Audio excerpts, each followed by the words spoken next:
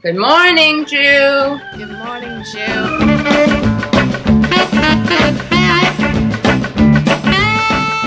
It's Heather Gold in Oakland. Katie Halper in New York City. We're going to talk about the news and whether it was good for the Jews. The tip of the hat today is to Natalie Hirschlag, a.k.a. Natalie Portman. I think it would be sexier if she were Natalie Hirschlag, don't you? Way sexier. And my I can't believe they're not Jewish of the day is Joy Behar.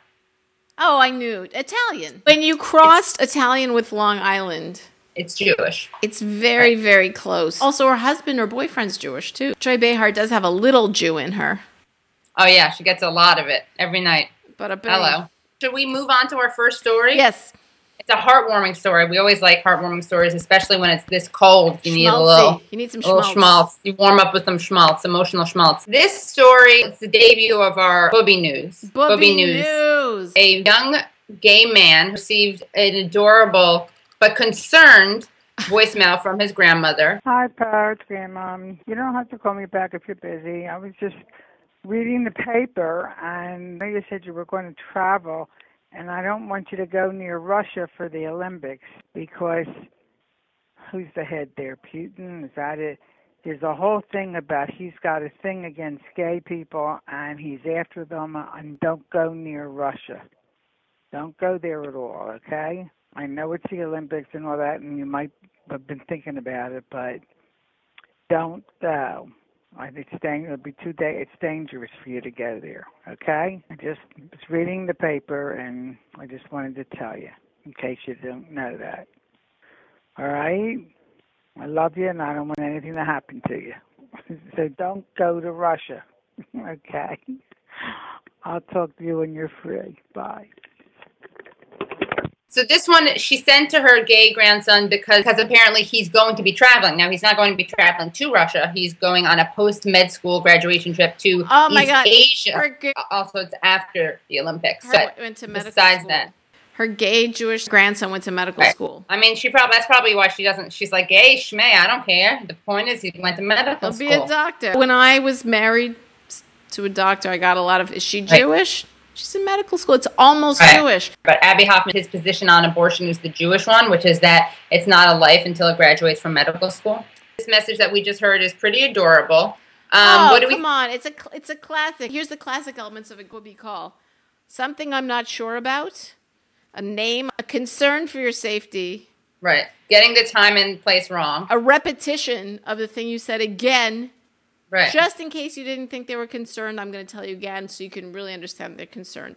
And the I love you at the end is very sweet. Oh, that's so sweet. It's the sweetest.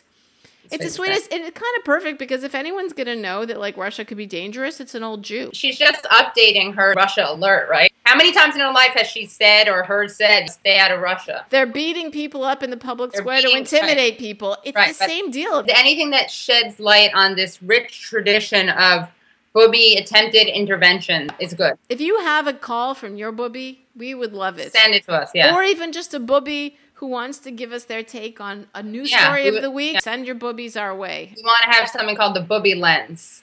Glaucoma and all. The original newscaster is the Bubbe. How else did anyone in your town find out anything happened? First Twitter. It's called Bubbe Alert. That's how people used to find out the news. Our next story involves a Jew who's more well-known than Bubbe. As you guys know, we've kind of been following the Woody Allen story. The Woody Shonda of the year. Shonda of the, I think, the century. What would it take to be a bigger Shonda than Woody Allen? Like death on your hands. You'd have to control the global financial system. Openly, as opposed to the way we do it, which is just in secret. Shonda, let's hear about him this week. What's the newest? So this week he came back with a hard-hitting anti-mea culpa, mea innocente. He was clever because he did not demonize Dylan, who accused him of sexually abusing her, because he knew this wouldn't be a good thing to do. What he did was he shifted the blame onto Mia, this mastermind, manipulative mother. Right. I have to say, we all know this. He's extremely smart. I read the letter and I was like, maybe he didn't do it. And then I stepped back.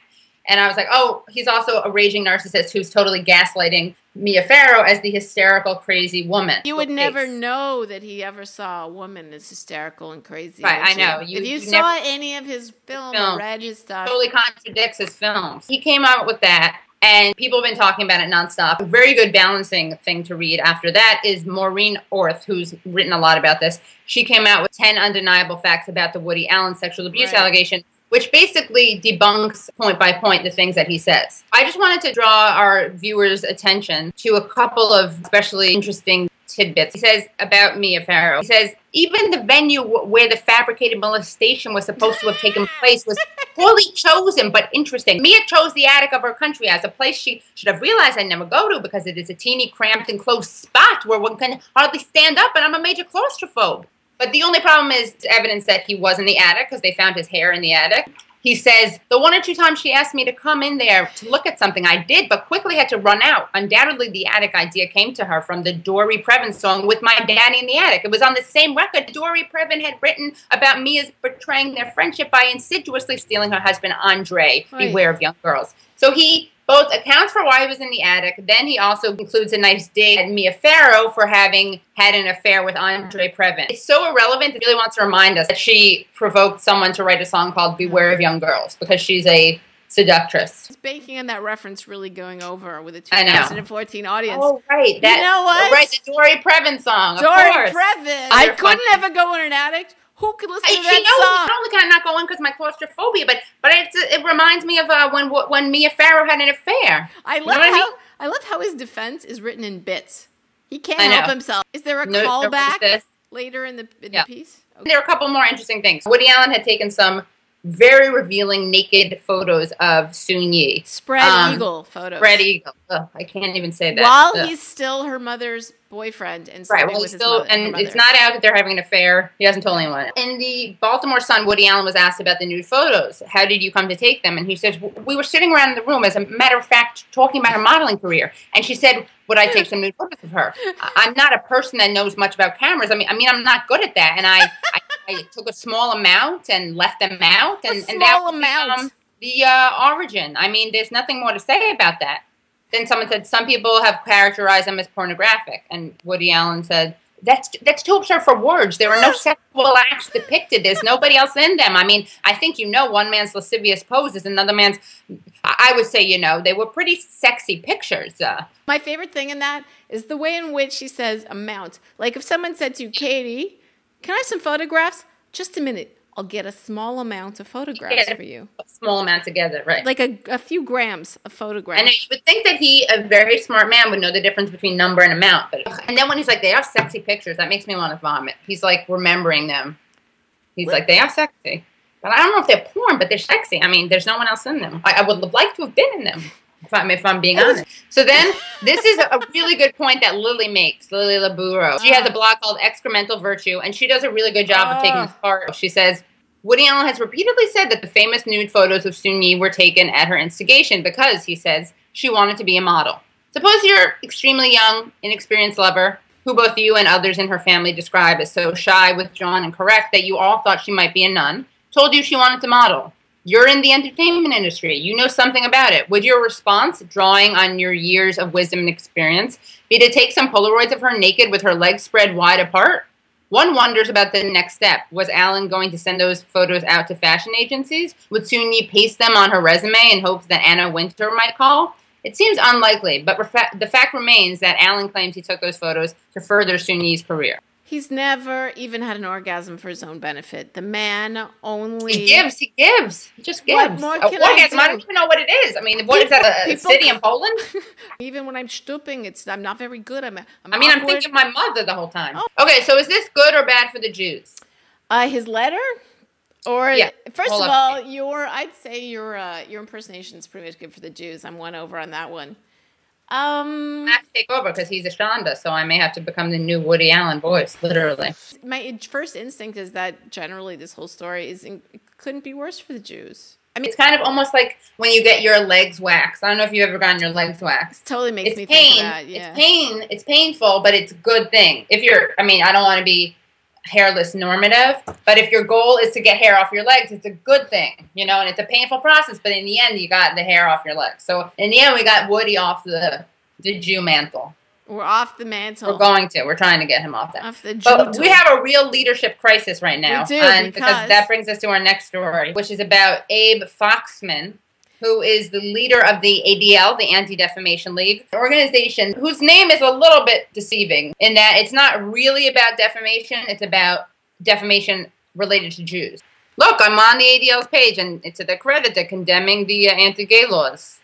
But they're also condemning a blatantly anti-Semitic Facebook page. Oh, boy. And it also announces that President George W. Bush is presented with ADL's highest honor. So that kind of, in a nutshell, is the ADL. They give props to George W. Bush. They're good on gay stuff, and they're obsessed with the Facebook page that we'll have to investigate and see how anti-Semitic it really is. They're good on gay stuff in Russia. I wonder how good they are on gay stuff here and everywhere else. Right. It's easy to be good on gay stuff in Russia when you're here. Abe Foxman is the director of the ADL. But he's stepping down. He has been forever. He's been Mr. He has been for a while. That's anti-Semitic on the news. That's who he is. And you may not remember the name. May not even know what he looks like. But anytime that you read someone bitching about something being anti-Semitic or about why the Muslim Cultural Center, which people mistakenly call the 9/11 or Ground Zero Mosque, is a bad thing, 9 out of 10 times that was Abe Foxman. Oh. Abe Foxman was a Holocaust survivor. He was left with a Polish nanny who baptized him. But we still consider him a Jew because the baptism of being baptized is kind of undone by the baptism by fire, if you will, of surviving the Holocaust. My biggest thing about Abe Foxman is his hair color. You may notice he's not bald and he's not gray. He has it's not strawberry blonde. It's a strawberry brown. I'm making that up. Strawberry brown kind of hair color. And given that he's 78, let me put it this way. How many Holocaust survivors do you know with a full head of hair, somewhat full heads of hair, that are also full of color? 0. Right? So, I don't know. Something's got to give. Either he's lying about the Holocaust, or he's lying about the hair and he dyes it. Or his magic hair. So, he's leaving his post, so we have an opening for... So, the point is, we have an opening for the head of one of the biggest Jewish organizations. Just somebody to speak for the Jews. Fantastic for the Jews. Great for the Jews. His position on the Muslim Cultural Center was a shanda. We need a new face. We need a new head of hair. We need a new voice. Woody Allen doesn't work anymore because he's being exposed. We need someone young. We need someone young. How about Joy Behar? I'd like to go outside of the official Jewism. I think someone who's just sort of Jew adjacent like her. How about this? Here's my idea. Ready? Whoopi Goldberg. I'll take your member of The View and I'll raise it. I definitely don't want the Jew that starts The View, Barbara Walters. I'm not interested in her. We're done with her. She's dead to us because she's a big Woody defender. If you were going to pick younger and sexier... What about Jon Stewart? He's pretty public about his Jewiness. He's busy. Who's not going to be busy? We don't want a deadbeat Jew. Well, Henry Winkler, not young enough, but beloved. The Fonz. I think, there are two things. For him is Arrested Development, that he's in Arrested Development. That gives him a whole young, youthful look. Against him is the fact that he does ads for something like catheters. Not catheters, but something. What is insurance?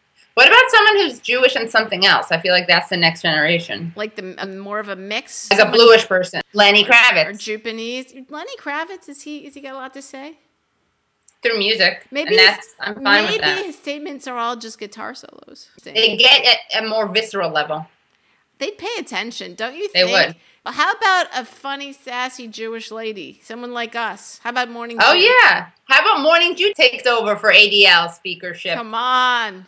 All right, that's it. We figured it out. It would not be as succinct as we'd like, but it would be... No, we would have a lot of statements that were very digressive and discursive. They'd be edited. And soon, to summarize, to wrap it up in a little Hamantaschen, we have consensus on Bubbe, consensus as good for the Jews. We have consensus on Foxman as good for the Jews. Foxman is good for the Jews. And in fact, we're nominating ourselves as the next spokesman for Jews everywhere. Probably the biggest testament as to why it's so good for the Jews is the fact that there's now the possibility of Morning Jew being the spokesperson for one of the biggest Jewish organizations. It's an opening we're ready for. This was a great show. Fantastic. We went out with a bang. Follow the show on Facebook.com/MorningJews. We're also on Google Plus and YouTube. Let us know what story you want to know is good for the Jews. Definitely. Nice to see you, and I will see you next week.